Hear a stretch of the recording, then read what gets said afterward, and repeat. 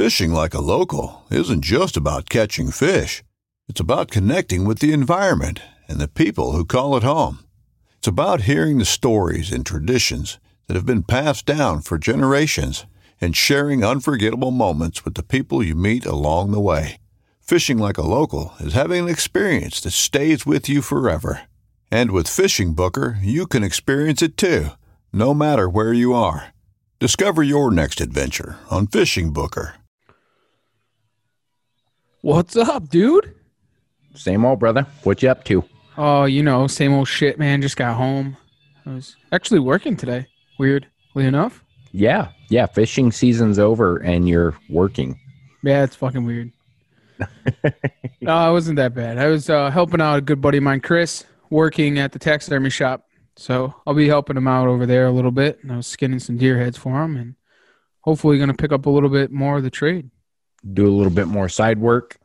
Yeah, man. I don't even care about getting paid. I mean, just learning the trade, something to do. Maybe I can get off the boat someday and get into taxidermy. I'm kind of into it, I guess you're halfway there. You're doing the skulls. So that's it. Why not go full blown balls deep and just taxidermy? Yeah. Or just learn, just a trade and kind of maybe be a little bit of help and something like that, I guess. Yeah, I feel you, dude. Whatever. No, it'd be fun. I think it'd be a blast.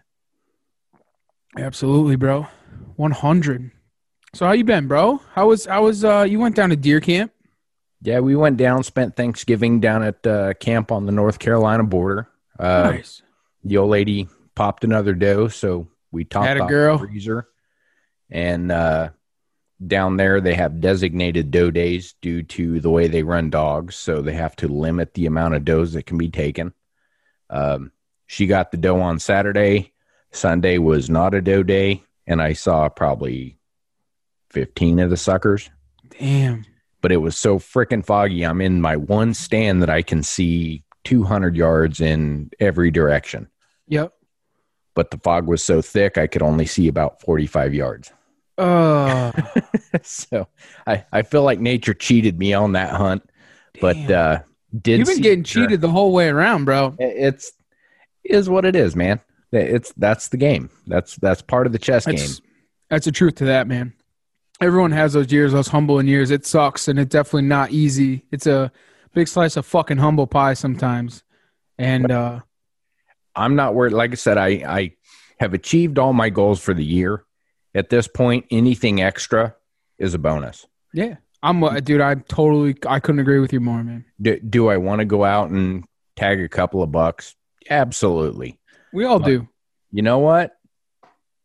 The goals I set forth at the beginning of the year are checked. Yeah. Anything from here is a bonus. I'm totally with that, bro. I mean, even if I didn't shoot my big buck this year, I think that it would have been a very successful season to me. You know what I'm saying? Smoked a couple does. The wife got her first deer, which kind of came out of nowhere. But... Which was badass, by the way. But, it's just one of those things. Like, I talk about this with a lot of people all the time. And it's, between the Euro shop and, just being around a ton of people in the outdoors is just like, it doesn't really matter what you shoot. Like, whether you shoot a 200-something inch deer or you shoot a spike horn, like, it doesn't really matter. It's all about, like, the camp, like being in deer camp. Like, we had been in Ohio and, all the other trips that we do constantly. I mean, like, that's what makes the season, bro. Like, shooting something is just a bonus to us. Oh, yeah. And everybody, everyone gets caught up in that bullshit. It's the camaraderie, man. If you can't sit and bullshit and have a good time and walk away from camp with no meat and not be happy, you did deer camp wrong. Yeah. I'll say it right here, right now, loud and proud. If you leave deer camp with no meat and you're unhappy, you did deer camp wrong. That's truth. End of story. There was I met a guy today, shot a really nice buck. I wish I knew his name. I'd shout him out, but he shot a piebald buck today. It was probably awesome. one of the biggest piebald bucks I've ever seen, honestly. He's probably 120, 125. Real nice, big piebald buck. And we were talking about it and how everybody gets caught up in the bullshit of just who shot a bigger deer and this, that, and the other thing. And it's not all about like, he was happy, but he was even happy if he shot a smaller. He didn't really care. It was just that it happened. And if it happens, it happens, but absolutely. I'm as excited for a 110-inch buck out here as I am for a 200-inch buck. My freezer's full. So anything I get, I'm happy with. That's the truth. And, a lot of people get caught up in the whole bullshit, like I said, about the big deer. Like, all right, there's this one dude that I know that I used to be friends with, so on and so forth. And he would come into the Euro shop or my buddy's taxidermy shop, and he'd pick up every antler and he'd look at it and be like, why would somebody ever shoot this? And we'd be like, because it's his first fucking deer, bro. Like, why? Why do you have to be like that? And then like I titled the show that we just posted on YouTube, I couldn't go, okay, Trev kills a doe or whatever, because of the way you framed it. Just watching through that, and you reiterated it over and over, and we preach it. If it gets you excited, shoot it. Oh, and that doe was like one of those things like, dude, it's first light, and I hear, and she walked out in front of me.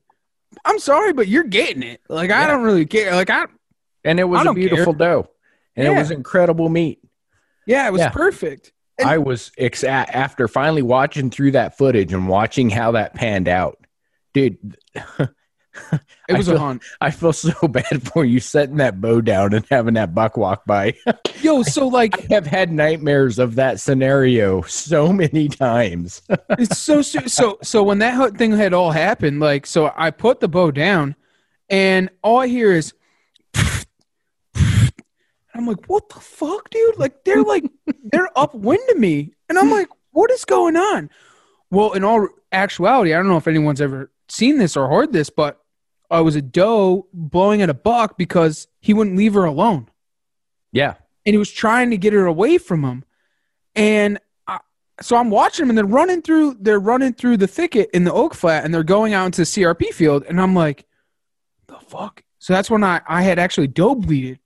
And that's when in the video, when the doe is out in front of me, she had ran into me and ran into the oak flat and didn't see anything, and then turned around and walked away.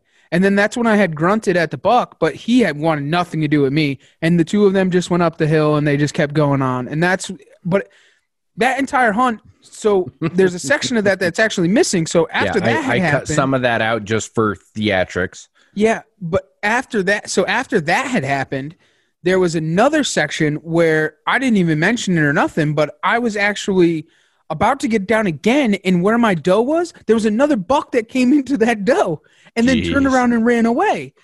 That was just a hunt of a... Now, you did mention it. When you got down, you brought that up. And I did. Going, damn it, dude, I wish you had that piece on film too, just to reiterate that you put your bow down, you think you're done, and bam. It was just stupid. It happened twice. And I'm like, what in the world? Like, and the thing is, and this is where I had talked about this last night when we were on the Publicly Challenged podcast, which will probably release in the next 2 weeks or so. But on there, how I had gotten caught up so much on cameras and how they've just totally ran my entire season. Yep. And so in this spot where I was hunting, where I shot this doe during the middle of the rut, I shot a doe in the middle of the rut because I don't care. There was nothing on camera. Bro, I was on a complete straight blind, and there was 2 bucks that had come in the middle of the night, but there was nothing else. I go down there, and I seen 2 different bucks that weren't even on camera, that were bigger bucks that were searching this, and I should have known. Like, I don't know why I got so tied up in that. Like, it just drives me nuts. I'm a huge believer after my last season, and we talked about this on the show with them. After last year, my season revolved around cameras. Yep. And I got so hung up on it, I screwed myself. And I think if you just live based on what you see on cameras, you are missing half the picture, which, as you ran into, okay, they aren't on camera, but they're there. Constantly. If the sign's there, the natural, old-fashioned outdoorsman, woodsmanship style that tells you deer are there, which is why you hung the camera there, get there. The deer are there. 100%. Big buck may see that camera one time, and he may walk behind it for the rest of the time he walks on that property. So 'Cause he knows irritating. there. It's And big deer have a way of doing that. They will evade cameras as soon as they identify them. it's crazy. I man. don't know how or why, but they do. So you cannot rely on cameras when it's hunting season. They will avoid them. It's nuts. I mean, it totally ran my entire season right into the ground here in Connecticut, to be honest. Maybe because I was just like, no, I'm not seeing anything, so I'm not going to go in there. And then I would go somewhere else where I thought maybe they would be, and then you see nothing. Bam, right there on your camera, right in front of your stand. I give up, dude. Cameras can go out the window, to be honest. Like, you know, it was good intel, but it wasn't crazy intel. It's great intel, but nothing tells you the truth like on-ground sign. So Most true. recent information on site, and you're not going to get that unless you get in there to see. Yeah. And I mean, you know, going back to like, you know, why this whole YouTube video thing was just like, go out there and shoot, man. Just hunt like you should, you know, whatever tickles your fancy, man, just shoot it, you know, like going back to what I was saying about the kid that came in and would take the horns and be like, why would someone shoot this? And then he'd pick up his own horns and he'd be like, this isn't my deer. My deer was way bigger. Like, bro, you're thinking the whole wrong realm, bro. Yep. You're not in it. Like, it's so irritating to me. And people, I think, and as the season progressively unwinds, right, and we get deeper into it, there's more and more people that get sucked into this. Like, I didn't shoot the 150 that I was after. Who the fuck cares? Yeah. It's always next year, man. If he makes it through, that thing's going to be a 170 next year. Or it's a 120, it's going to be a 140. Who cares? You just learn and just move that on to the next season. Like, stop getting caught up in those big horns. Why? Why do we need big horns? You know, listen, and there's a lot of trophies hunters out there, man, and I'm all for them. I think it's the greatest thing in the world, man. If you can dedicate your whole entire season and be in those areas where those big deer are. Like, me and Steven do not live in those areas. No. We are not in those areas. And I will – they're here. Don't get it twisted. Those deer are here. We have them on camera. Both of us do. Both of us hunt big deer. But we don't have the numbers of big deer that a lot of people do. Like the guest that we have on today. He's from an area where there's a lot of fucking big deer. And he manages big deer. And he does it successfully and was able to shoot an absolute giant and does it time after time after time after time and is good at it. And we just aren't from those areas. But if you're into it for the sport of it, man, go out there and harvest those. Go out there and harvest what makes you happy, man. You can't shoot something that's not there. So if you're going out there in hopes of trying to shoot a Boone and Crockett deer and the Boone and Crockett deer doesn't live on that property, you're not going to be able to harvest it. And you don't know what other people have there. So like, and you said it best. If the deer you are searching for does not live where you are hunting, you will never kill it. That's right. You need to realize what is the big mature deer on that chunk you have and hunt that. That is the biggest deer that's there. You're not going to kill bigger than that deer. No. Because that's what you have. You got to focus on that and get that out of your mind. Yeah, I don't mean to go on a crazy ass rant, but no, just as the season unwinds, I mean, you just hear more, and the more people that you talk to, you just, you know, it just totally unwinds even more. So it's just like you're 100% correct, dude. Seriously, I mean, at the end of the day, some of those places we've hunted down here, you know, we go down there hoping for a monster, and we run the camera in there for a couple of days, and we realize that the biggest thing in there is a 120-inch 8-point. Guess what? The biggest thing you're going to shoot is a 120-inch 8-point. Yeah. Yeah, you may get a singular picture of a big deer roaming through that area during the rut. Guess what? He came through and he's gone. If you're getting multiple pictures, okay, that deer's around. But if that's his core area. If you get a single picture of a buck, chances are you're not going to see it. Or you get that picture at 1 o'clock in the morning. Yes. That deer's like 6.5 miles away by the time that you're in your tree stand. Right. And people can't get that through their head. And that's this time of year, everyone's beating themselves up because it's like, oh, I saw this buck and I haven't seen him during season. This, and it's like, okay, well, let's think about it. How many pictures did you have? You had one, maybe two pictures, and they were probably 2 to 4 weeks apart at midnight. That buck does not live there. You are not going to see that buck unless it is an absolute stroke of luck. Or it's chasing a doe during rut. Right. So find out what get closer to lives better. there and target what lives there and be satisfied. You know, you got the mature deer from that spot. It's, everyone's got to go back to that. Just the good old, just go out there and have fun, man, and enjoy it. Like we preach it about all the time. Every friggin' podcast that we have, we preach this whole entire thing and just in different ways. And it's just like, as the season moves on, you're like, fuck, come on, people. Like, go out there and have fun, man. Like, I shot a doe in the middle of rut, dude. November 15th, I shot a fucking doe in rut. Yeah. Like, who cares, man? Who cares? I am not worried whatsoever about it. Because is it going to change anything? No, you shot that doe. It piled up, and you had 2 bucks come right in afterwards. I don't care, man. Don't care. And if that's the last year I shoot for the season, I don't care. Doesn't bother me. You had fun. End of story. I had one of the best seasons of my life. Yeah. And it's now duck hunting season. So I really don't care. Exactly. I mean, does it matter? I'm going to try. This week has got a real cold front, so I'm definitely going to be back in the woods trying to chase a buck. Cold front, it's 19 degrees outside. We haven't had this yet. Yeah. Like, I am pissed off that I got to work in the morning. I should be in a stand. I got to be at work at like 10 o'clock, so I'm going to try and get out early in the morning and see what happens. But oh, come on, dude. You mean to tell me that get up in the morning and go hunt and then go apprentice taxidermy is a rough day? Yeah, it's rough. Dude, I would die for that. I would take that over the idiots I deal with every day, all day long. So my hat's off to you, brother. I'm happy for you. I can't say it. I am fucking happy. I just hope that the wind's right. If that's your biggest issue, dude, you're doing good. Oh, yep. So, yeah, man. But it's been fucking good. It's good, man. It's duck season. That's Life is good. Look at this. Life is good. I got this new tumbler. Ooh. How's that? Yeah, where'd that come from? That came from Timber Tumblers. Oh, snap.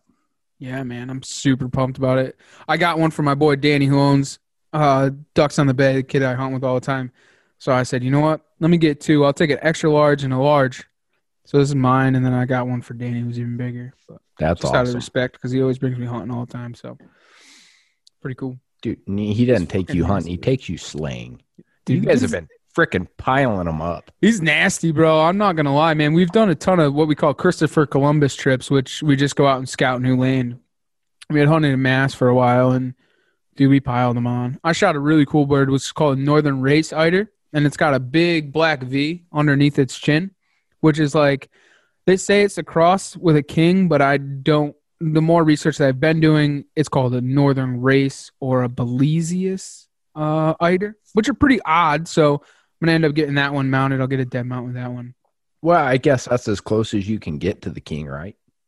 No, so there's actually a king cross. This is not a king cross. This is just it's a Northern Race. It's actually it's a Atlantic bird, not a Pacific bird. So kings are tracking Pacific bird. Actually, kind of a good buddy of ours here, not good buddy, but a friend of ours, Ryan Pognigo or whatever, Stuff It Charters, sport fishing. He just shot a king eider, juvie king eider Drake, actually in Rhode Island this week, which is fucking pretty badass. No kidding. Which that is a specific Pacific bird, which normally is they shoot them a lot in Alaska. Yeah, I was gonna say you don't see that on this side of the coast. No, you hear about like 3 or 4 of them a year, like Massachusetts, Rhode Island. You'll hear about them, like a guy will shoot one or whatever here and there. So you'll hear about 2, 3 of them that get shot. So it already started the first week of season. Guy shoots an immature juvie, which is pretty badass. I'd do anything to shoot one of those birds because that bird would cost me a lot of money to be going out west to try and shoot. So yeah, definitely. Pretty cool. So we've been on the birds. They've kind of started to migrate down. A lot of them are in Massachusetts, starting to see them in Rhode Island, and Connecticut has a lot of juvie birds, so not a lot of adult birds yet, but the push will start to come and things will pick up as they go. It's real early in the season. So once we get these cold fronts and these storms and stuff, we'll start to push them down. But we've been hammering the past couple of days, and we got Devin and Ivy from Wild Prairie Gun Dogs, which is where I got Ruby from. Yep. and which is my, for you that don't know, is my Fox Red Pointing Lab. It comes from North Dakota. So they're coming up to bring 3 more dogs, or 2 or 3 more dogs. Steve Mardick is going to get one. Ghost is going to get one. And then I have a third buddy that may or may not be getting one. So they're coming to deliver those, and they're going to come and hunt with me the 12th and the 13th. So next week. That's awesome. Well, that third dog, if they don't take it, you can just ship it down here. Just saying. Yep. So they always have puppies. So if anybody's interested, there's always puppies. But you definitely need one, Steve. It's almost time for you to get a puppy, don't you say? I have been fighting it off for a long time. Currently, our tentative agreement, I say tentative, is once one of my 14-year-olds go, we'll replace it with a good shed dog. That's awesome. So we're just kind of hoping that, I hope I have 10 more years with the dogs I have. But when one of them goes, we'll go ahead and pick up a shed dog, and we'll go that route. I might know a place, bud. Well, you saw what happened with Kim and Ruby up in Connecticut on the fishing trip. So I'm just saying, if it comes up that it needs a good home. You're not taking mine. No, I love that dog. Smart as all hell, man. I'll tell you, Devin raises a good line of dogs. I haven't been more happy with the puppy, to be honest. So smart, intelligent, great hunting dog, great drive. I've never seen a dog like that in my entire life. As far as like out of the box, smart dog. Like I didn't even teach her how to lay down. Right. I didn't even teach her. I just say lay down, the dog lays down. Sit. She just learned it on her own. She doesn't leave my side. Every time I say come, she comes. I mean, it's just, I don't know how I got so freaking lucky, because my last couple, not so much. But it's just good genetics. When you get a dog that comes from a line that is just that smart, it's almost seamless. You don't have to fight it. No. You just have to reinforce it. Yeah. So I got to start messing around with her with ducks and this, that, and the other thing too. I need to spend more time training her. Maybe I should stop hunting and start training. But Spring's coming, dude. Spring's just coming. kidding. But speaking of, should we like turn it up a little bit? Yeah, dude, crank it. I can hear it in my ears. I think we ought to spread it.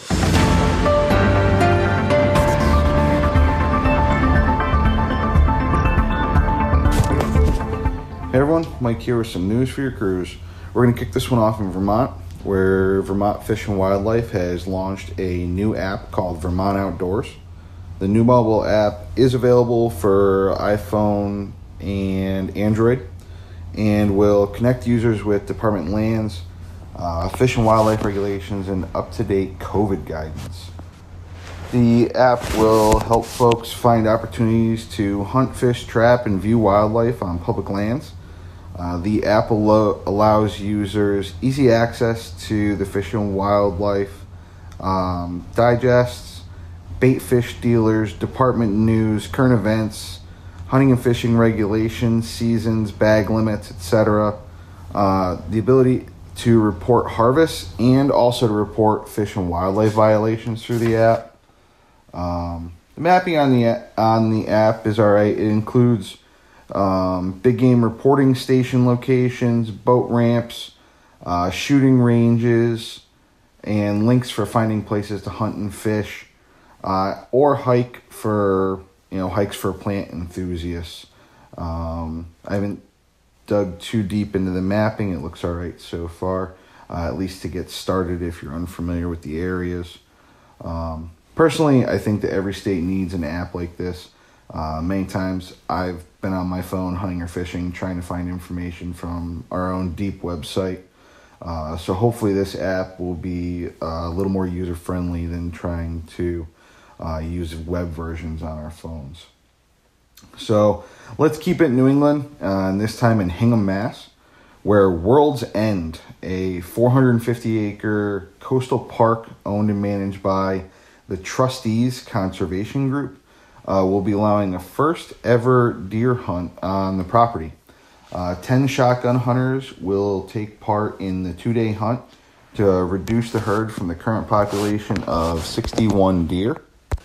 In 2002, there were no deer in World's End, and the recommended deer density for the property, according to the state wildlife experts, is only 6 to 9 deer. The overabundance of deer has led to less vegetation and is impacting other species at World's End, which supports more than 300 species of wildlife, including 3 rare endangered species. Trustees ecologist Jeff Denunker says they're not expecting to solve this year one and anticipates the hunt would become an annual event until the deer population is under control. The trustees do allow hunting on 32 of their properties, mostly bow hunting and by permission only. So it sounds like a great opportunity for anyone in the Hingham area for years ahead, and anyone in that area to check out any of the trustees' other properties. I'm not sure if they're in the same area or not, but I'm sure you could look it up. Now, for the last couple months, I've reported on a number of states seeing what I would consider to be significant increases in hunting and fishing license sales. With so much focus over the last several years on the 3 R's, recruitment, retention, and reactivation of hunters and anglers, it's great to see the trend this year, regardless of the underlying cause. And this time we jump to Idaho, where the Department of Fish and Game has stated that there has been an increase of nearly 62,000 hunting and fishing licenses through the end of October compared to last year, bringing the total to almost 640,000 licenses and tags, including daily permits, sold this year. Most of the increase has been in fishing licenses, which is up about 50,000 sales from last year, which is great. So now to Wisconsin, where as of November 29th, sales for gun, bow, sports, and patron licenses reached 820,299 licenses sold. And year-to-date sales for all deer licenses are up 3.5% from last year. In Wisconsin, female hunters remain the largest growing demographic in 2020, with numbers reaching 92,312, which is up 12% from last year.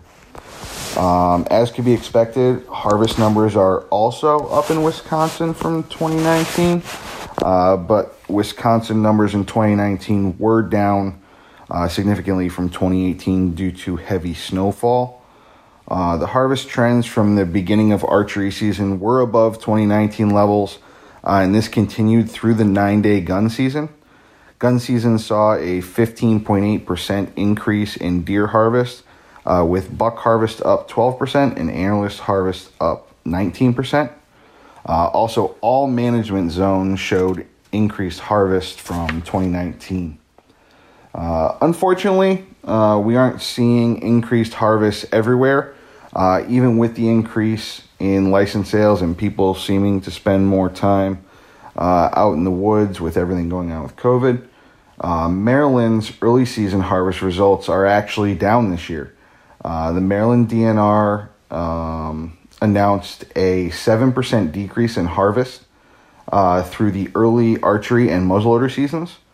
Archery season harvest was actually increased by 13%, but muzzleloader decreased by 33% this year. The decline is being attributed to warmer weather during the muzzleloader season and a reported increase in the occurrence of EHD in some counties. So hopefully the EHD is gone for now, and hopefully it'll rebound. And hopefully the weather cooperates to see some increased harvest there for the latter part of the season. So with that, as always, if you have any news, please send it along to me.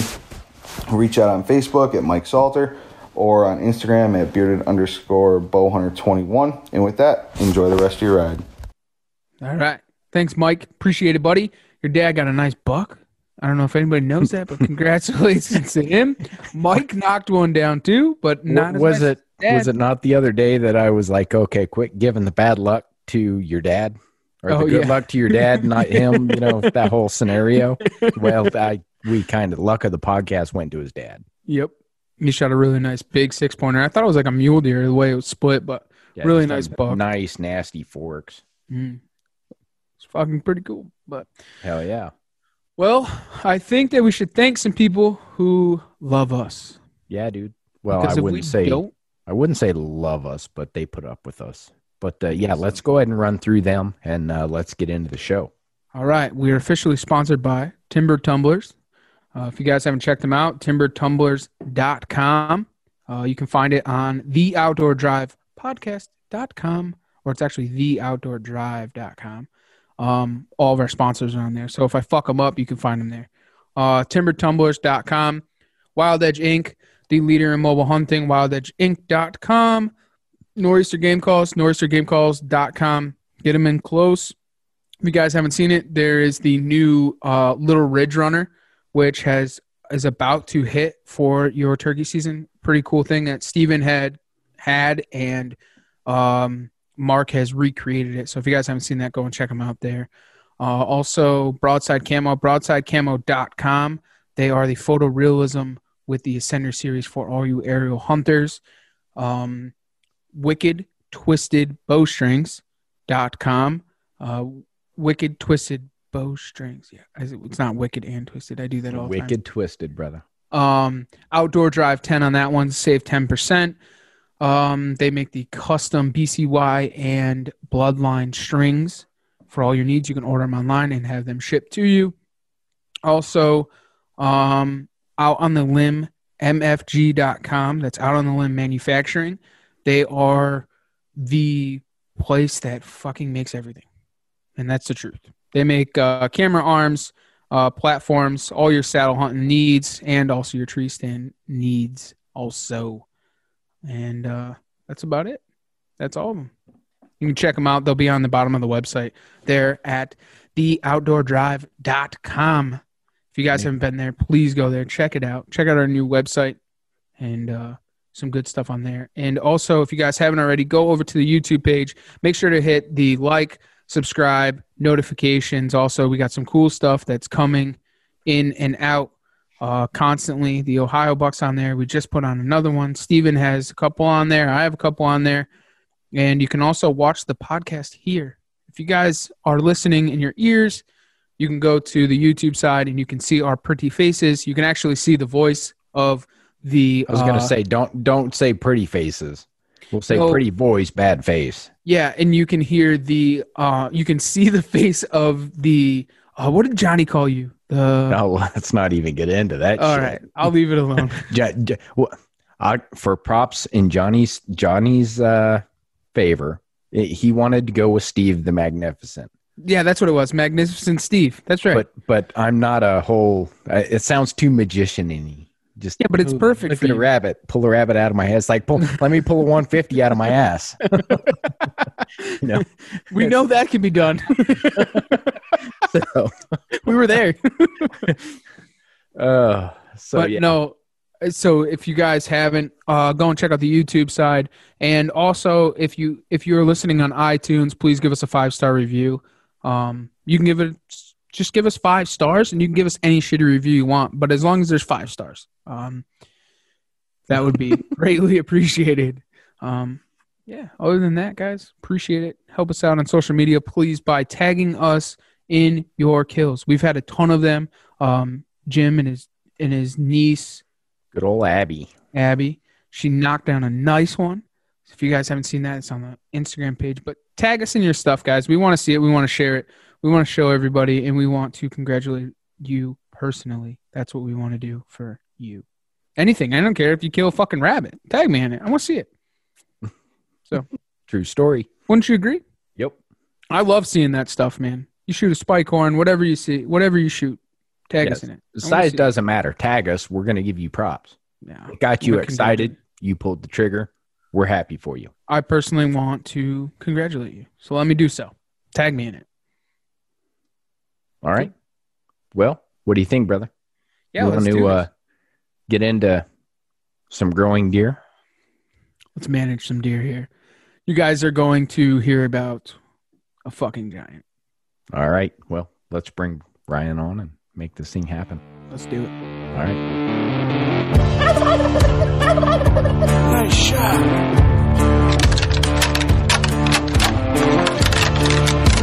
comes a shooter. Shooter. Big buck.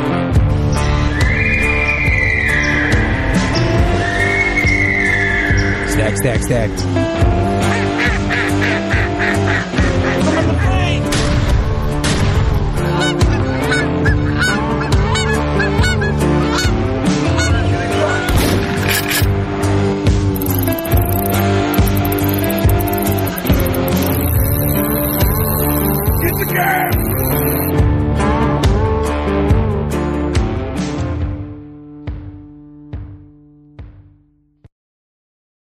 All right, we're back on the line from Ryan from Managing Deer TV. What's up, Ryan? How are you? Hey guys, how's it going? Going good, brother, man. Good to have Hanging you in on. there. Thanks for joining us, man. Thanks for taking the time to hang out with us. Yeah, thanks for the invite. Absolutely. Why don't you introduce yourself? Why don't you tell everyone who you are, where you're from, and what you do? Yeah, so I'm Ryan Barron from Ohio, and I kind of just like killing big deer, and it's kind of why I got invited into this podcast. Is I just killed a big deer this season, and the guys hit me up and said they wanted to talk about it. So here we are. Hold on.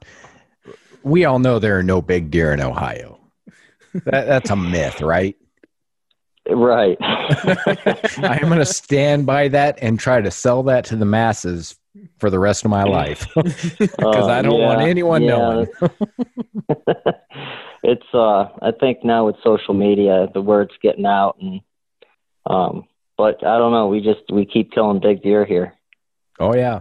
It seems like Ohio is no longer considered a sleeper state. It's considered a go-to big buck state.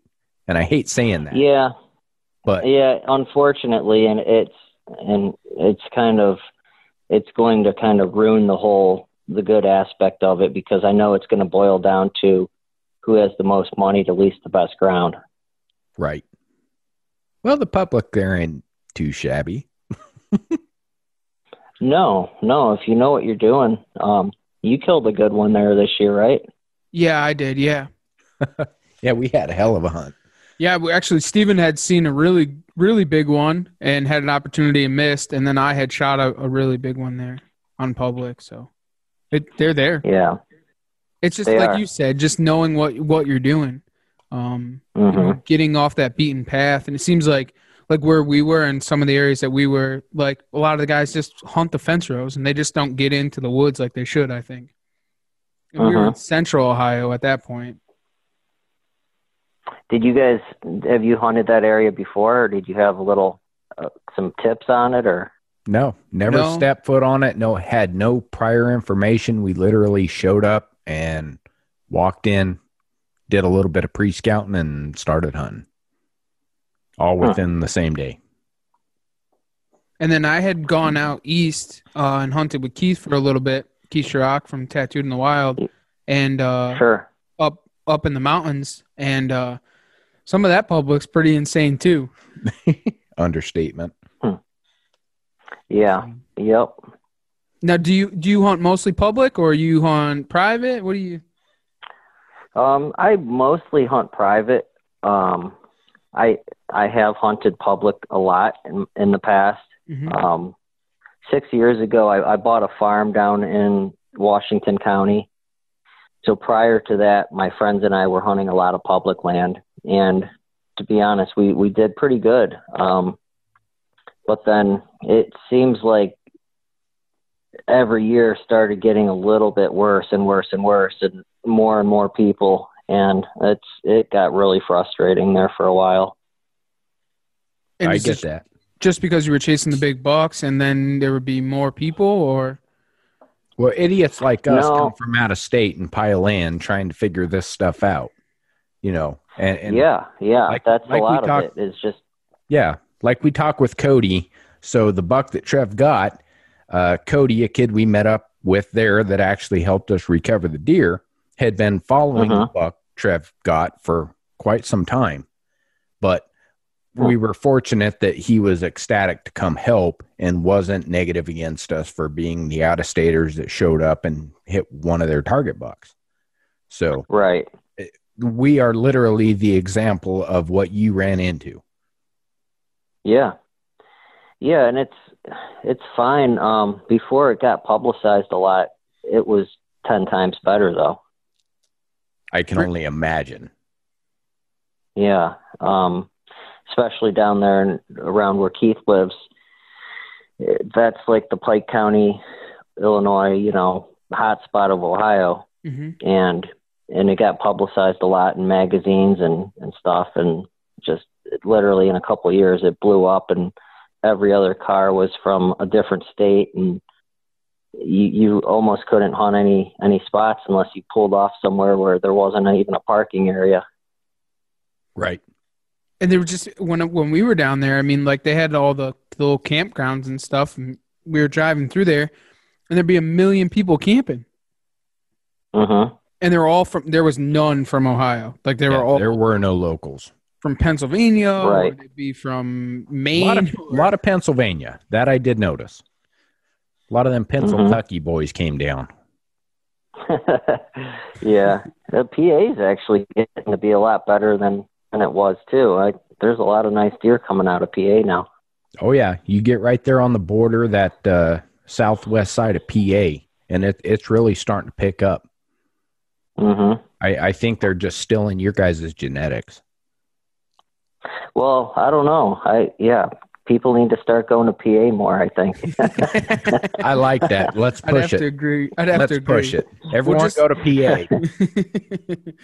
We'll have to go shoot some bucks up there and show them what it's all about, I guess, right? Yeah.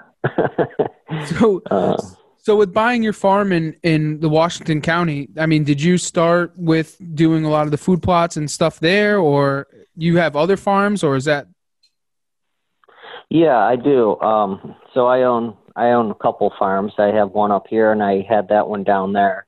And it's the one down there. The first year I had it, we killed 2 mature deer off of it, and I'd have to think about it. I think the second year or the third year, we got hit with some EHD, and it was a farm where the bucks didn't usually stay on my property during the summer. So they were off in crop fields and stuff. And then literally October 25th, they all came back. And right. That year it was like, man, where are they at? All I'm seeing are little deer here. And it was pretty rough, but you still had those deer that traveled pretty far, and you'd get a few big ones here and there. And honestly, this year I think was the first year it recovered, but I sold it back in May. And then so what was the reason for selling it? Just to move on and get something new, or? Yeah, I wasn't seeing the quality of deer that I like to see on a piece of ground, and I just felt that I had too much money tied up in a piece of ground that wasn't producing. That makes sense. So I want to kind of jump back a little bit and get into the managing deer TV part. Walk us through that, how that kind of came about, and why you went that route. That may put some of this into perspective for everyone. Yeah. I think so managing deer TV was started by me and a couple friends that have a passion for hunting and managing whitetails. And basically just the whole management aspect is probably, to me, just as much fun as hunting them. Agreed. Just watching them grow, watching them from year to year, I think is probably one of the coolest things there is for hunting, watching a buck grow. And especially you put in all the hard work into food plots and management, and then to sit over one of those food plots and hunt it and, kill a deer off of one of them. It's a lot of fun. It's really rewarding, I think. Oh, absolutely. So like this year, I've been working on the backside of my farm to get food plots established for 2 years now. This year we got it in, and it was all set up, 2.5 acres of food plot. And we were actually able to pattern and set up for my wife to get her first archery buck. And if it hadn't have been for the setup, you know, putting some of those native grasses on the outside and creating funnels in there and getting that buck to come in at 30 yards on its natural pattern, it wouldn't have happened. Mm-hmm. So right. After doing that, I'm 100% sucked in. I think it's a blast.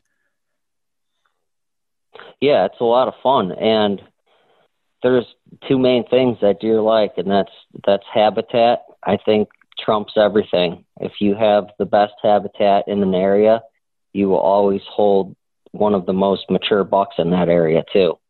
And then if you can bring in food on top of the habitat and give them two of the things that they need, you're golden.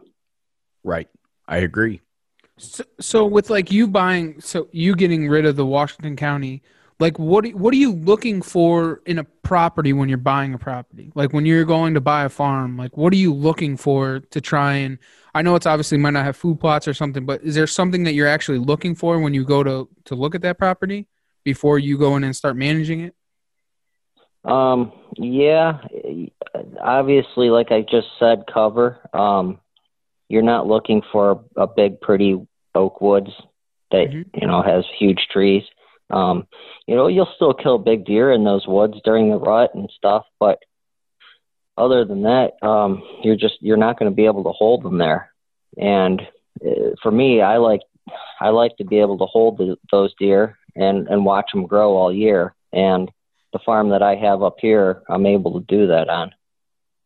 So you're looking for more like bedding ground with the hardwoods and so on and so forth? Yeah, I mean, a good mixture of ag and bedding, and you know, hardwoods are good because on a heavy oak crop year, when there's a lot of nuts, it's hard to pull those deer out of there. Right. Yeah. So then they're stuck on there. Yep. You on the bedding, the cover, the food, the water, and everything they need. They got no reason to go anywhere else. Right. So that farm in Washington County goes back to, like, I had good cover there, but I did not have ag fields that were close by. So those deer would get pulled out, you know, a mile, half mile, a mile away during the summer, and that's where they summered. Gotcha. So you could have the potential of losing those deer by them not being on the farm. Right. Mm-hmm. Gotcha. So when you're looking at properties, like say once you sold that and you looked for the replacement, what were your key factors? You know, what did you need on that property that you were going to buy next? Well, I haven't replaced it yet, actually. I've added on to my home farm recently, Okay. but I haven't replaced that property really with my next big hunting property. All right. That's a tough question because there's so many things that come into play. I mean, like I said, cover's good. Neighbors are a big part of it. That's what I was hoping you were going to say. Yeah. So that's the one thing I've discovered, especially here in Virginia, is you can buy the most pristine property with absolutely everything you could ever want. But if your neighbors are not willing to work on a deer management program, they're going to shoot everything that comes by. You will never grow big deer. Nope. And that's kind of what I hoped you would touch on. So thanks for doing that. Sure. Yeah, that's what I don't think a lot of people realize. But those 3-year-old deer that have good genetics and are on a piece of property, you're just trying to hold those deer for like another year or two. And I hate to say it, but those 3-year-olds, those really nice 3-year-olds are so tempting for a lot of people, and they end up getting shot, and they're the deer with a ton of potential. Oh, absolutely. You know, and they're the ones that get the genetics to the next one. Exactly. You let a deer like that make it to 4, 5, 6 years old. Not only is it going to be a giant, but it's now created 3 generations of potential giants behind it. Right. Yep. So when you're doing food plots on your farms, like what kind of food plots are you doing? Like what are you doing? What do you do to start? Like, in the early spring, the summer, like what are you doing and what are you putting down? Well, so up here in Northeast Ohio, it's pretty wet. So what I tend to lean towards is green and grain. So I like to have basically the smaller plots in clover. They're 365 days a year nutrition for deer.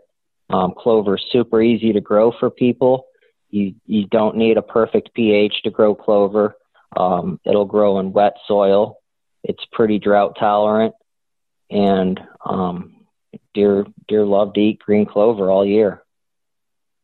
So is that and what then you do like with majority of your plots are clover? yeah, they are. The smaller 1 acres or less are clover. Gotcha. Now, do you stipulate between red clover and white clover, or do you go with like the exotics like the New Zealands or anything like that? Do you have a preference? I usually plant the Whitetail Institute. Okay. Yeah, it's a mix of red and white, if I remember right. Yeah. It's a blend that they've created, and it seems to work well for me. Awesome. So on your bigger plots, what do you like to do?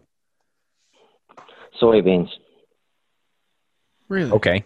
And how big would you say is like a big plot? So my big soybean plot is 5.5 acres with another 1.5 acres connected on the one side. So it's a total of 7 acres. Wow. Gotcha. I think that's real. Soybeans are hard because if you have a decent amount of deer, you're not going to be able to grow a soybean food plot any smaller than 2 acres, 3 acres. Yeah, they'll just wear it out. They'll wear it out. I mean, you'll attract deer and you'll have them throughout the summer, but they're not going to have enough pods in order to hold those deer all year. Okay. Gotcha. Now, for the soybean fields particularly, so your clover is 365. That comes up and holds on the soybean side, as that's usually a spring plant running into the fall. Do you tend to use any winter cover crops?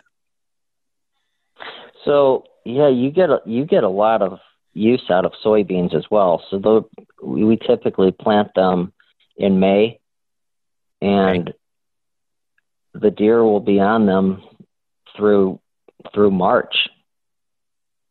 So you almost get 365 days out of soybeans as well. Wow. Okay, so you're putting up and leaving them standing. You're not harvesting them. You're not doing anything like that. Right. You're just letting them stand. No, they're 100% for the deer. Gotcha. Mm-hmm. And it sounds like a lot, maybe a lot of money and everything else, but what we typically do, we use soybeans that come off of a farmer's field the year before. Gotcha. And you can pick those up for pretty cheap if you just buy them out of the farmer's bin and replant them. So I think it's Monsanto, the Roundup company. They have like the patent on Roundup, and they won't allow farmers to like harvest soybeans and then replant them year after year, because then no one would buy soybeans, Right. The farmers would never have to buy them. Yep, exactly. But they will grow, unlike corn. Okay, explain that. So you can go to a farmer, buy beans out of his bin, inoculate them with some inoculant so that they have the bacteria in the soil that they need to grow, and you can do that by drilling them in, or if you don't have the equipment, roughing up the ground, disking it up, broadcasting them. If you're going to broadcast them, you probably want to go double the rate, because you're not going to get 100% germination off of that. Right. And even for deer, it's never a bad idea to go a little heavy. I think farmers plant soybeans at like 1 bushel per acre. So that's like 56 pounds of soybeans per acre. Gotcha. That's how much seed you're putting in the ground. But I typically go a little bit heavier because some of the stems are going to get ate before they even have a chance to grow. I like to go maybe like 75 pounds per acre. Okay, gotcha. Makes sense. So that's, it's a very inexpensive way to plant soybeans. So you don't do like a turnip or any like the kales or anything like that in any of the other food plots, or the wintergreen varieties? Yeah, like in some small areas we'll do. Turnips are hard to grow here because of how wet it is. They will be doing great one day and we'll get 3 inches of rain and we don't have the soil type that's gonna drain off really fast. And what happens, the turnips end up just basically melting and rotting away. Okay. So I recently, this year, I put some money into one of my food plots and I had drainage tile ran in it. So I do have turnips in that plot. Okay, I see what you're saying. Because you actually did the things that you need to make it happen. Yeah, I have the drainage, so it's not 100%, but it's a heck of a lot better than it would have been. So, like with some of the food plot, so like, do you do anything that's for the winter? Because does a clover last all the way throughout the winter, like late season? Well, so we're getting pounded with snow here today. Oh, geez. Yeah, they'll dig for it when there's 6-8 inches of snow, but that's when they, like this time of year, the deer are going to be in those soybeans every night. Gotcha. Is there a reason why they're in those soybeans? Like over something else? They start off the way we kind of have it laid out. The deer start off back in the smaller plots coming out of the bedding, and they'll nibble on some clover and turnips, but they're going out to a destination field. Deer love edges and big fields. I don't know if you guys have kind of noticed that, but like if you put your cameras on scrapes on the edge of the field, you'll get most of the bucks that are in an area because that's just where they head out to those big fields at night and check on does. Mm-hmm. So those big fields those are your big time food plots. I get what you're saying. I'm tracking. So we have basically the way I lay out my properties are with like smaller plots, which I consider like an acre or less. Those are kind of kill plots. You lay them out in a way that you hopefully can shoot 90% of the deer that come through them. Mm-hmm. And, you'll funnel the deer out to a destination food plot. Okay. Gotcha. Yep. I see it now. Yeah. Right. So moving out of bed, touching on that to stage, and then heading out before dark. Mm-hmm. Gotcha. So one thing I wanted to touch with you on the way you lay out your land is something that you don't really see on the East, but you hear about it more in the Midwest is, ridge tops versus bottoms. What do you prefer to put in the bottoms as opposed to the ridge tops? Man, where I'm at in Ohio, our highest ridges are like 3 feet tall. Gotcha. Okay. No, I feel you. You guys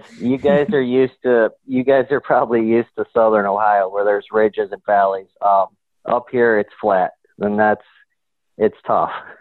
Gotcha. So there's really no differential. It's more of a positioning the plot in terms of, a feeder plot, a staging plot leading into your ultimate destination food plots, as opposed to, bottoms in the early season and ridge tops in the late season.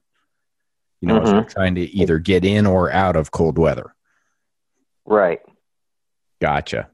See, where we're from, we're both, so I'm from Connecticut and I live in the mountains, and Steven's from Virginia and lives in the mountains. So that whole like flat terrain thing is a whole new beast for us. Like when we had gone down there and tried to hunt, like, and you find these little tiny woodlots that are like 10, 15 acres, and then the rest is ag, like we were lost. We were completely lost and had no idea what to do. And, you know, like we would get into the woodlots and just like go as deep as we possibly could, try to find bedding and just hunt the bedding because that's what we know.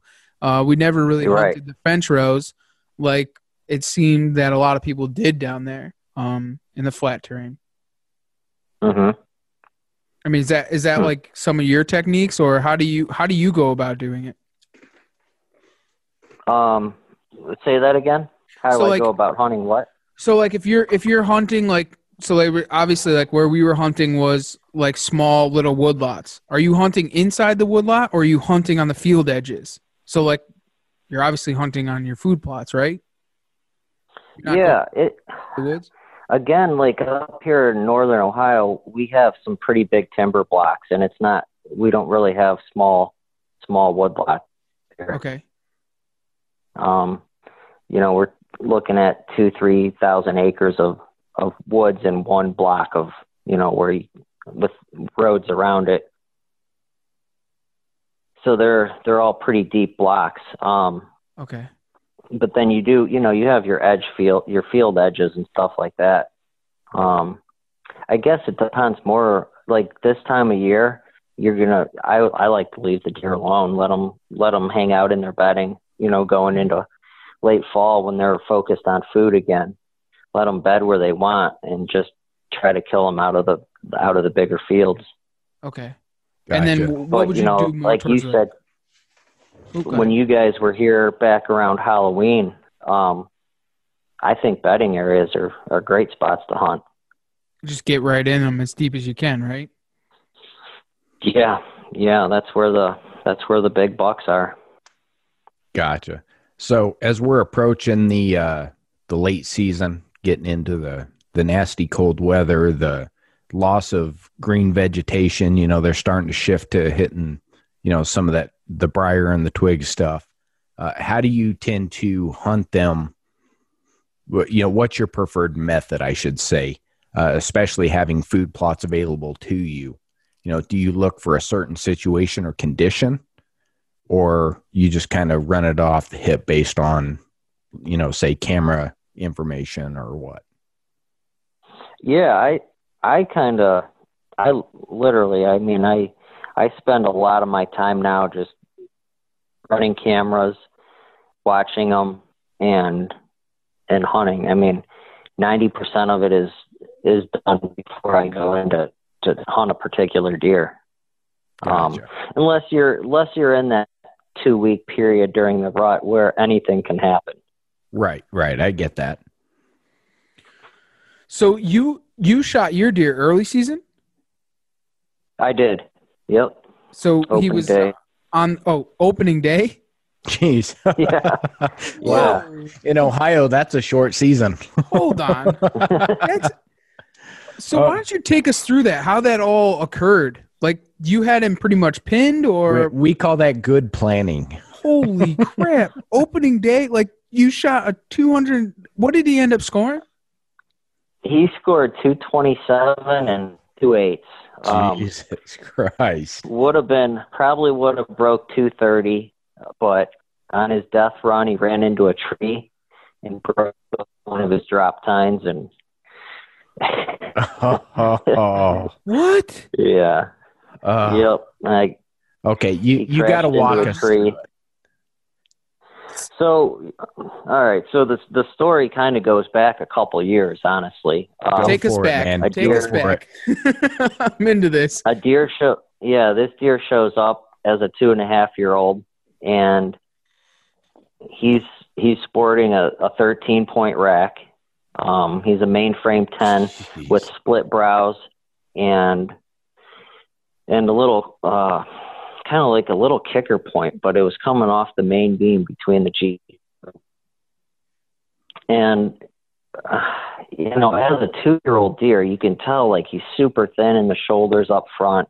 He's just your 2-year-old deer. And I'm like, man, I've never seen a deer that young have 13 points, especially, around some of my areas. So I'm like, well, that's going to be a great deer one day. I told several people, I'm like, that deer will be huge one day. And so he made it through 2018, and 2019 comes around, and I haven't had pictures of him. It's probably mid-June, and I'm kind of wondering what happened to him.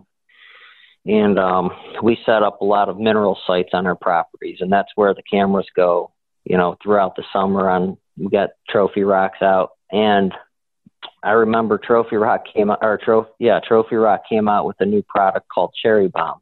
Right. And I got my hands on some of it, and I dumped it on one of our mineral sites, and that deer literally showed up that night. Okay, let me put a quick pause in the story. So that's something we haven't really gone into a whole lot, is like mineral sites. And that's something that I do on one of the properties down here. What does mineral bring to the game? It brings what they're lacking in the soil. Gotcha. So deer crave, they crave what they're lacking, really. And if they're lacking certain minerals, they're gonna go to those mineral sites and try to pick that up so that they have a balanced diet and balanced minerals in their body. Okay, so with mineral itself, do you see that adding mineral to a property increases growth, or do you think it's more of a sustainer to allow natural growth? Because I've heard it debated both ways. Me personally, I think it sustains them to grow naturally, because they're only going to eat as much as they naturally need. They're not going to sit there and bulk up like it's a weightlifter at a protein party. Right. Yeah, it definitely keeps them healthy. No different than us taking vitamins every day. I think it's kind of the same thing for deer. Gotcha. Okay, so I'll step back from my interruption. Please carry on and continue. I just had Okay, so where were we? Going into 2019. So I picked him up that night on that mineral site, and he was probably halfway through growth then, I guess. And he looked really good, but had no clue what he was going to be that year. Gotcha. So he finished that year. I kind of thought he was mid-50s, from trail cam pictures and everything. And then I had a good encounter with him on November 12th last year. And he stepped out into actually, it was a really small clover plot. It's planted on like a little pipeline, and it's just a good travel route for deer. And I had a couple does under me then, feeding on the clover, and I heard a huge grunt, and I looked back, and this deer was standing there 10 yards looking at the does. So I stood up and came to full draw on the deer. He's 10 yards broadside right under me. And I looked at him, I knew he was 3. And I looked at him, and I'm like, man, I looked at his neck, and I never released the arrow. Gotcha. No, I can respect that completely. Absolutely.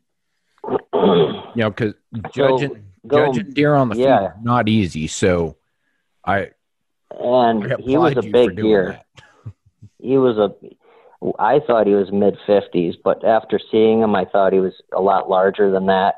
And then we actually found his shed and had that scored as well. He was probably right around 171, 172 last year. Jesus.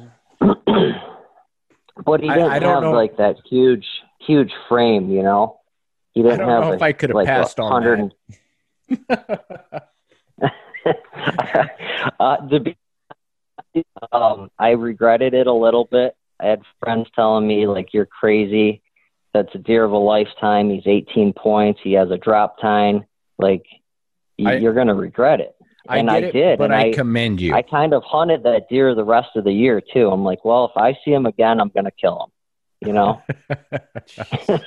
It's a bad influence buck. Yeah. But luckily I didn't see him again. So then he made it. he made it. Yep. He made it. There's probably a reason for that though.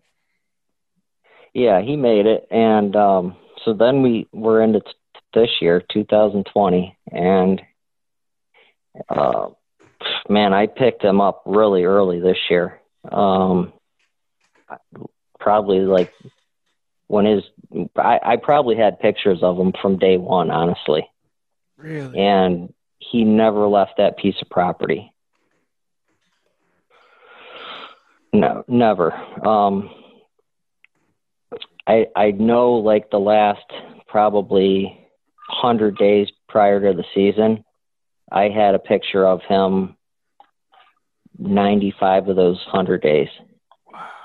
No kidding. On one camera somewhere, he was on a camera somewhere. It was weird because most deer are not like that, you know? Yeah, that's insane. And he was only what? How old was he this year? So he was 4.5.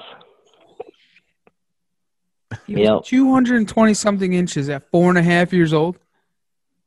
Yeah, I remember. I sent that. You guys know who Don Higgins is? Oh yeah. Yeah. So I sent that picture to Don last year through a friend, back when he was 3.5, just to kind of verify what he thought, knowing nothing about the deer. And he said 100% 3.5-year-old. And that's what I had him pegged at anyways. But I was like, man, how's a 3.5-year-old, have a rack like this? But they do. I don't know if you guys have ever visited any deer farms. Oh yeah, absolutely. But they have 160, 70-inch deer at 1.5 years old. Uh-huh. So it's really, it boils down to, like, I don't know. I believe through nutrition, mineral, and, everything else that I feel like I definitely put 10% on that deer's rack. I'd agree. Do you see that there's other potential of deers that are that quality on that farm from the work that you've put into it thus far? They definitely, yes, they've definitely gotten better over the years. Definitely. Mm-hmm. So why don't you take us through what happened with him? You had him on camera all this time, and then opening day comes around, and it's almost like it almost didn't feel like right to go out and be able to hunt that deer, knowing he was so big. Right. And I completely get that. Jeez. And it was a pretty warm day, but the day before was actually one of the days. The day before season was one of the days where I did not have him on camera. And I'm like, man, what the heck? What are the odds? This deer's been on camera 95 out of the last 100 days, and I've documented wind conditions, what food plot he hit, what everything. I had it all written down. And so 2 days prior to season, he hit this particular plot, and I'm like, well, he's going to hit it again, Mm-hmm. And he ended up, that's where I killed him. So. That's what went awesome. through your mind when he stepped out for the first time? It was almost like I've seen that deer on camera so much and had so much video and so many pictures of him. It was just like, oh, here he is. Honestly, like he's huge, but it was like I just already knew what he was going to look like. Right. So did you did you have the shakes? Was it like, did the adrenaline rise, or was it just like, I know this deer is mine? Like, no, I mean, just seeing him in person, I was like, holy crap at first, it was like, I was like, wow, but I can't believe it's happening. But I didn't have time to even get nervous. Really? The tree stand is right on the edge of this clover plot. And opening day here in Ohio, it's super thick. And he stepped out, and literally when he stepped out of the woods, he was 20 yards. Yeah, that's a definite. I'm drawing. No time to think. Just get your shit and get drawn. Whoa. So stepping back a little further, I had a really crappy 3.5-year-old come out earlier, came through the plot and went back in. And then I had a good 3.5, maybe 4.5-year-old deer come out and fed through the plot, and then literally walked right next to my tree stand. I mean, I could have spit on him. And he smelled my boot print where I walked in, but really didn't even care. And he just kind of went behind me. And I heard him like tickling antlers with another deer, but it's too thick. The leaves are too thick. I couldn't see what he was doing back there. Mm-hmm. And then it kind of it went dead quiet, and I didn't hear anything. I didn't even know the deer was coming, It was like when I saw him it was like I didn't hear a stick break or anything. It was just like, bam, there he is. Oh, it was just like majestic. Just showed up. Mm-hmm. Yep. So I ended up shooting him at like 27 yards. Perfect shot. Runs out of the plot, crashes into a tree. I hear some crashing, and that's when my adrenaline took over, and that was crazy. So what's going through your mind before you got down?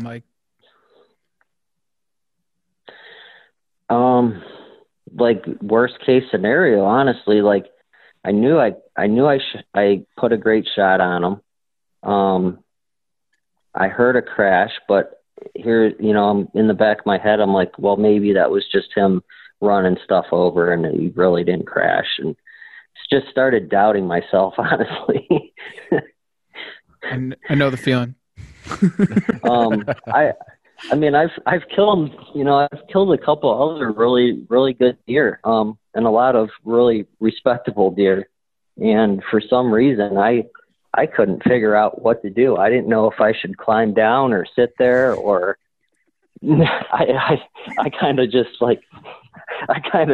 blacked out for about a half hour. You just, I understand. Absolutely. I understand. It's just, you start to doubt yourself and not really, I mean, I don't know. I've never killed a 220 something inch deer, but I could only imagine where you're just kind of lost. I actually didn't think, again, I didn't think he was 220. I didn't even know if he would break 200 when I shot him. That was the crazy part. I know my guess on him was 193 to 195. Wow. And I shared it with a few friends, a couple of my close hunting buddies, my dad, obviously. And we were kind of all like, yeah, he's right there, Mm-hmm. But then when I found him and saw him laying there, it definitely grew. I mean, I looked at him, I'm like, that deer's 200 inches all day. Wow. That's incredible. Ground growth is an amazing thing. Whoa. Yeah. And then we ended up scoring that night at like 214. And, I was way off on something. I mean, I've scored a lot of typical deer before, mm-hmm. and just I did not have it right for. So when I got him officially scored, it kind of blew my mind again. Wow, jeez, that's crazy. Because I'm like, man, that's like a lot over 200. I'm like, this is a big deer, man. So now, do you feel like you could just hang it up now that you've just accomplished like the goal of all goals as a whitetail hunter? Yeah, definitely have. It's probably a goal that everyone wishes that they could accomplish in their lifetime because, but there's, I'll shoot a 140-inch deer next year. I don't. That's what I wanted to hear. It's not that, I would love to shoot a 170, 180 every year, but I can't find those deer every year. Yep. Reality. Hit the nail on the head. So in the intro we had talked about you can't kill the deer that aren't on your farm. And like you have to just hunt the mature deer that are there. And I think a lot of people, they always have like this big ambition that they're going to shoot this absolute giant, but you can't shoot what's not on your farm. Right. You just have to take those mature deer as they come. And I have a lot of farms that I hunt. And I usually do find a good deer to hunt. Something that's like, 150 or better. But again, those deer, I don't know, especially up here in northeast Ohio, they're tough to find. Really? Or are you just saying that because it's you want to keep it a secret? Is that what you're saying? Yeah, if you're looking for big deer, go to PA. I like it. I'm with it. Good call. No, I don't know. Obviously you came into Ohio and you killed an awesome deer. What did that deer score? 166 and 5/8. Yeah, I don't know. You made it look easy, I think, because they're tough to get on, man. Yeah, I mean, I don't know. I don't know. I can't really answer that. I personally put that up to the East Coast hunting style versus the call them the Middle East, based on some people, because some say Ohio is not Midwest, some say it's East Coast. We call it Middle East. So it's the Eastern hunting style taken to the Midwest. You take tactics we got to use out here in this crap land we have, and you apply that in land where there are big deer, and you're going to come on big deer. Right.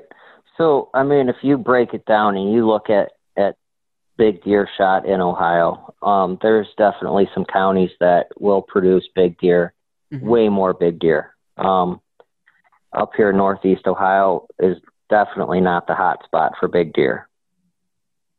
What is the reason, do you think, for that? Age probably is probably one of the biggest parts. The blocks of woods just don't, there's people that can access them from every different direction. You get down into more of like central Ohio, southeast Ohio. There's some huge blocks of timber down there, and the terrain definitely will help that as well. I mean, you get into some of those really steep parts and you got a deer bedding on a bench. In gun season, especially, deer get driven around everywhere. And there's areas that are so steep and so nasty with briar bushes and stuff. Guys aren't walking there, and that's where those big deer lay. I see what you're saying. And then they can get an extra age or 1 or 2 years on them to grow that huge rack. Where up in the where you're at, they can get access from wherever, and they're just going to get driven out of there and shot at, whether they're 3 or yeah. I totally get it. Unless you're like someone like you that's managing them and being able to keep them in one area. I get now. I start to see why you want to keep them in that area. Yeah, and that's probably the biggest part of it. Is I used to think that you could really, I mean, you can do your part. Don't get me wrong. Like, you can pass a deer and hopefully shoot that deer next year, but it's tough. And you don't know what the neighbor's going to shoot. Like we were going back. Deer are deer, and a buck will walk a mile every day. Absolutely. I mean, we try to manage deer here on these smaller plots, but the thing is, like, you know, I got a good friend of mine that lives down the road, and he's been managing deer for a while, or trying to anyways, and has a ton of food plots and puts in a ton of work and does very, very well with it. But you get the Orange Army that moves in next door, and that deer that's 3.5 that he's trying to hold off on gets whacked instantaneously. I mean, some of his spike go across on the next property and get whacked on. Right, exactly. So it's very hard to manage those deer. And you see, for some reason, like this year, like obviously, like I do a little bit of taxidermy, I do Euro mounts and stuff, and a lot of big deer got shot this year, and I don't understand why. And the age is like, there's a lot of older deer that came in this year over years in the past, where like normally on a normal year, a lot of 3.5-year-olds get killed. I mean, piles. So what state are you talking? What state is that? Connecticut. You had a lot of big deer shot in Connecticut this year? Yeah, a lot of big deer shot in Connecticut this year. And I think there was a lot of big deer. Yeah. There was a ton of big deer shot in Ohio this year. Really?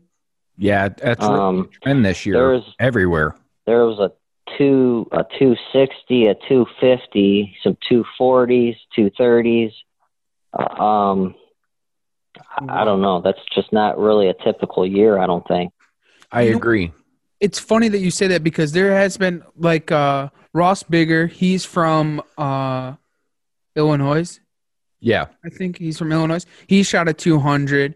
I've seen like 5 or 6 different 200 shot this year.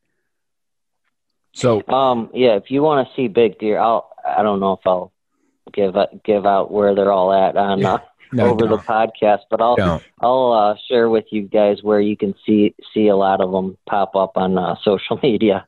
Okay, absolutely. We'd love to check them out. You look at it and you would think there's a 200-inch deer behind every tree. It's crazy.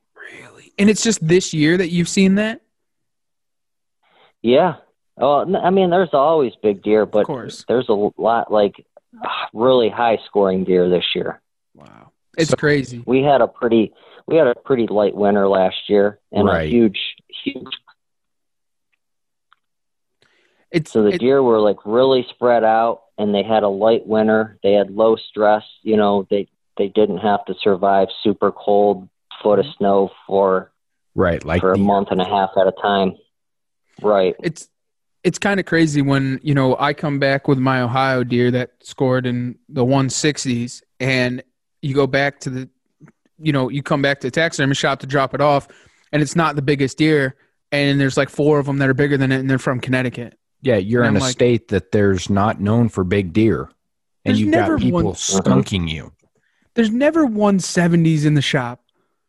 Like, never. 150s? I mean, that's a really big deer. 160s is a really big deer, but there's 170s? There's like 3 or 4 of them? I'm like, what did I do wrong? Like he said, I think me personally, I chalk it up to the mild winter. Yeah. They didn't have the stress.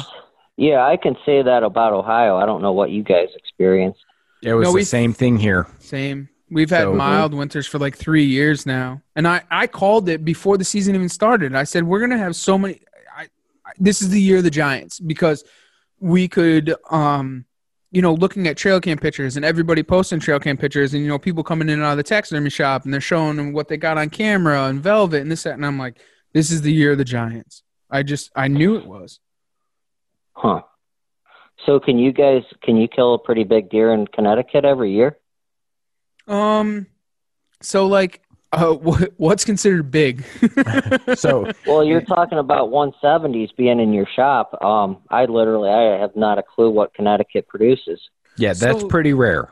That's very rare. So like, if you shoot a 130 to 140 every single year, you're somebody, or you're somebody who puts in the time and the effort. Like that's a good deer. That's a. Really honestly, that's not a lot of guys can do that in Ohio. Really? I mean, you're really serious, good hunters that have great access and some good properties can, but not everyone goes out and shoots a 130. Right. Not at all.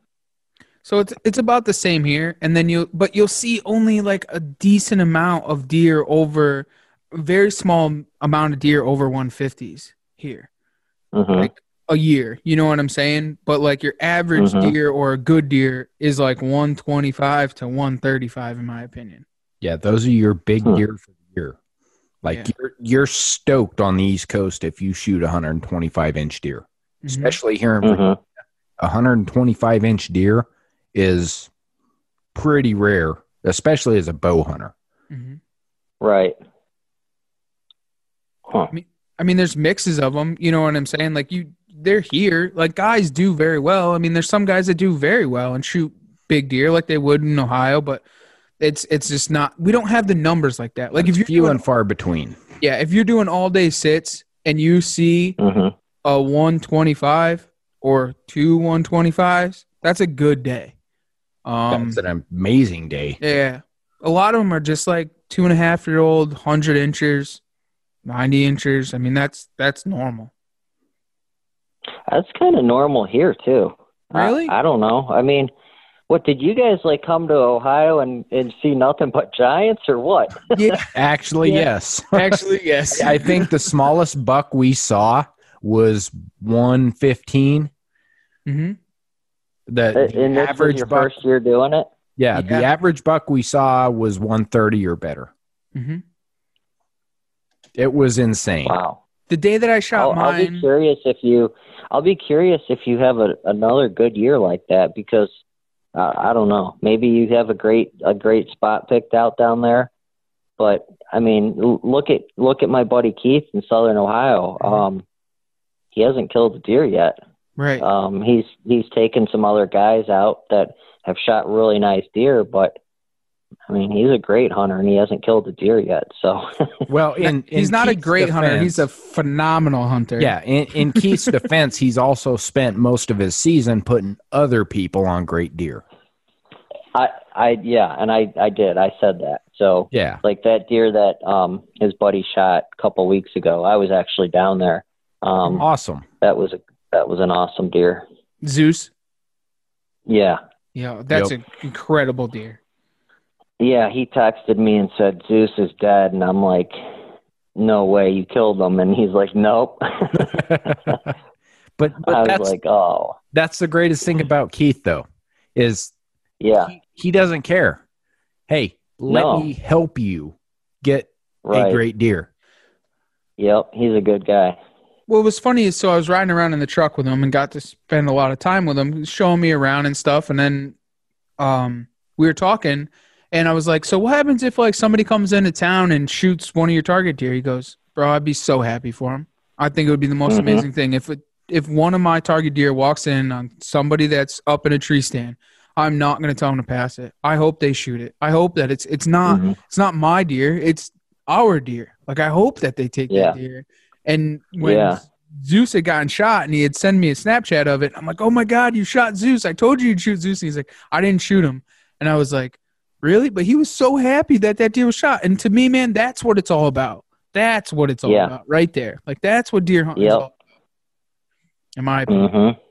So, but he's going to shoot a monster. I already know he's going to shoot a monster. Karma comes around, man. Yeah, I'm telling you. He's been close lately, but now we got gun season here right now, and it'll stir things up for a little while.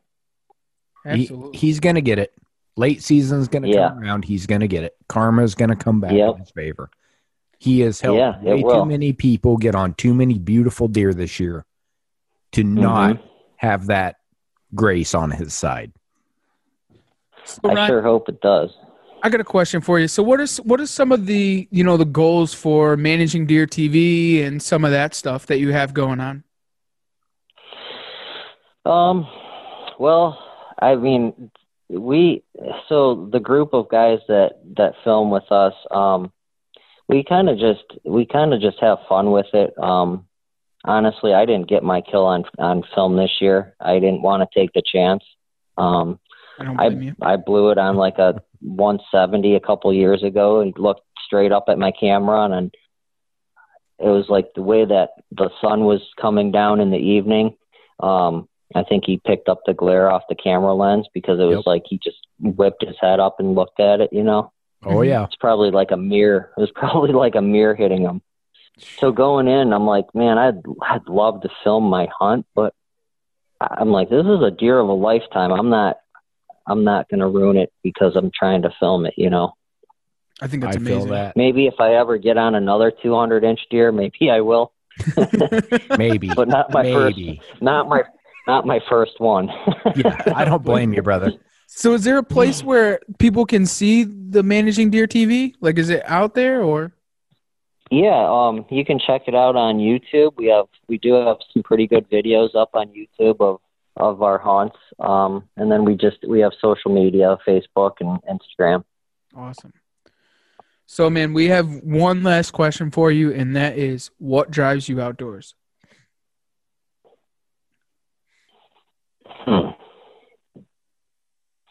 It's for me, it's that adrenaline rush after you shoot a big deer. I love it. I know all about it. that's I think that's what keeps me coming back. And I mean, that's not the only thing, but that's one of them. I just enjoy being outdoors and just where it's quiet and you can kind of wind down and not think about everyday life, I guess. Mm-hmm. Absolutely. I don't know. That adrenaline rush is probably number one. I don't know if you've seen our videos yet, but if anyone's going to lose it, it's me. True story. True story. So you did get your deer kill on film this year? Yep. Yeah, I was lucky enough to get it on film, and like all came together. Like, so we had hunted. I had seen 4 or 5 different shooter bucks and just couldn't get it going. And then there was a little tiny 6-pointer that was right underneath me, and I was filming him. And then the one I ended up shooting came out and was making rubs and scrapes on trees, and I just turned the camera and started filming them, and it like all came together like it was meant to be. So it's all on film. Is it out there to watch yet? Yep. Yeah, it's on our YouTube channel, the Outdoor Drive podcast. So if you want, I'll send you a link if you want, Ryan. Oh, absolutely. I want to watch it. Hell yeah. I appreciate it. Yep. Awesome. Well, I guess since we covered pretty much everything, where everyone can find you real quick, what's your guys' social media handles so everyone can reach out, find you, and follow you there? Yeah, so on Instagram, it's managingdeer.tv. Facebook, Managing Deer TV. Same thing on YouTube as well. And if you guys like our videos, I'd hope you subscribe to our channel by hitting that little subscribe button and give them a like and share them. Awesome. So everyone out there listening, please go over, check them out. Make sure you click subscribe, hit the notification bell, and give them the follow and follow along with them, catch all their information.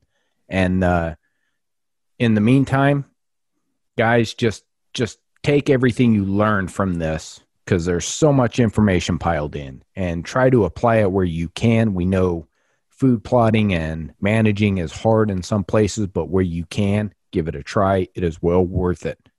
And in the meantime, we want to thank you guys for taking the ride right here on the Outdoor Drive. Get the gas!